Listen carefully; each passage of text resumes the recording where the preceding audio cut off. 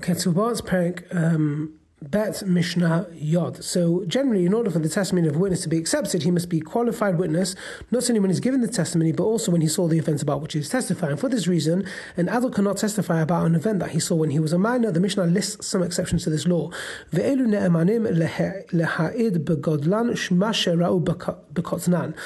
are the cases in which people are believed to testify in their adulthood about what they saw in their childhood.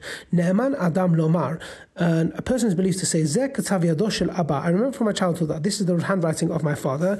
V'zeh katav yado shel Rabbi, and this is the handwriting of my teacher. V'zeh katav yado shel Achi, and this is the handwriting of my brother. Even though he had not seen the handwriting of his father, teacher, or brother since he was a minor, he can testify about it when he's an adult, and thereby verify the signatures on a financial document. Since verifying signatures is required only in the rabbinic law, the rabbis had the authority to rule that such testimony is adequate.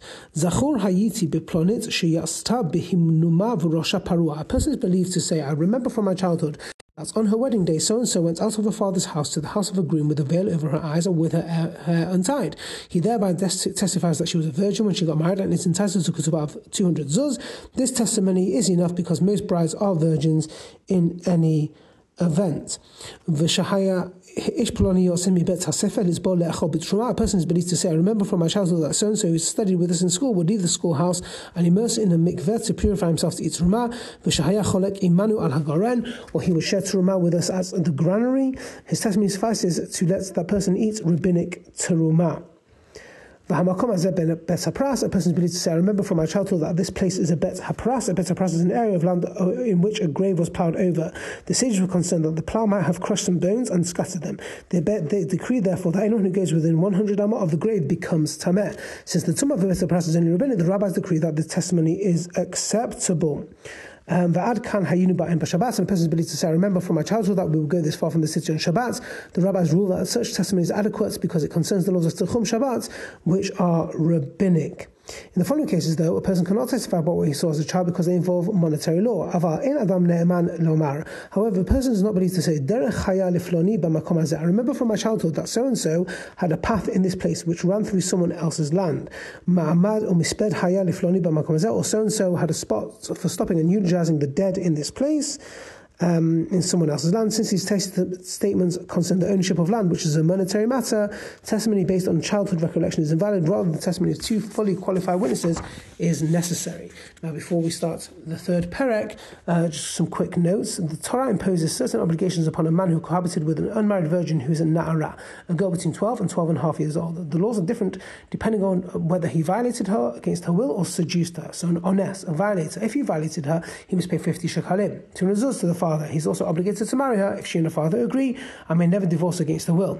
The mafatzeh, seducer, if instead of violating her, he convinced her to cohabit with him willingly, he must pay the fine of 50 shekalim, but is not required to marry her. In the event he does marry her with the agreement of the girl and the father, he is exempt from paying the fine. However, like a man who marries a virgin, he or his estate must pay 50 shekalim as a ketubah should he divorce or die before her. 50 shekalim is 200 zuz, which is the ketubah payment for a woman who was a virgin when she married.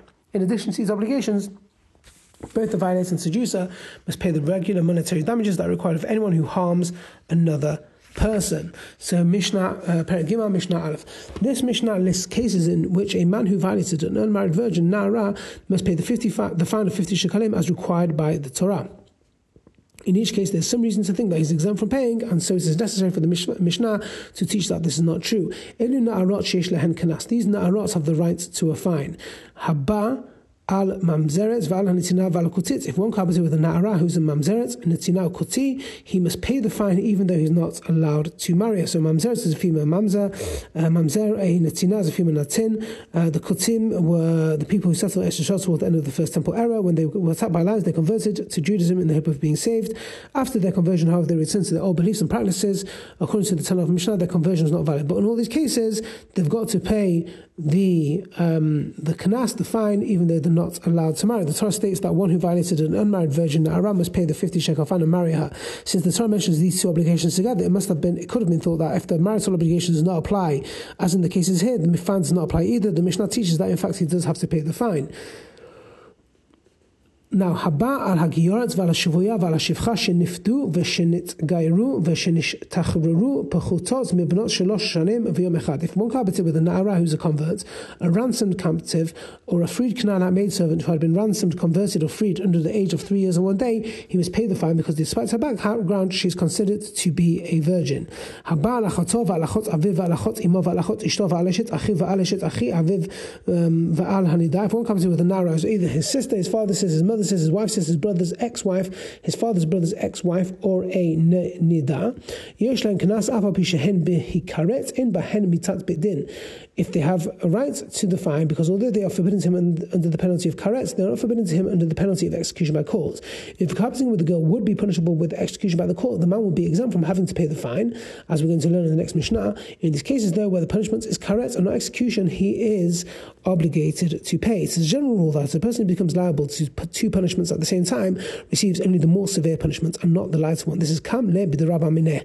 Thus, for example, a man who cohabited with a virgin na'ara who is betrothed does not have to pay the fine, since the punishment for cohabitation with a betrothed or married woman is execution by the court, which is a more severe punishment than a monetary fine. He receives only the punishment of execution and is exempt from the fine.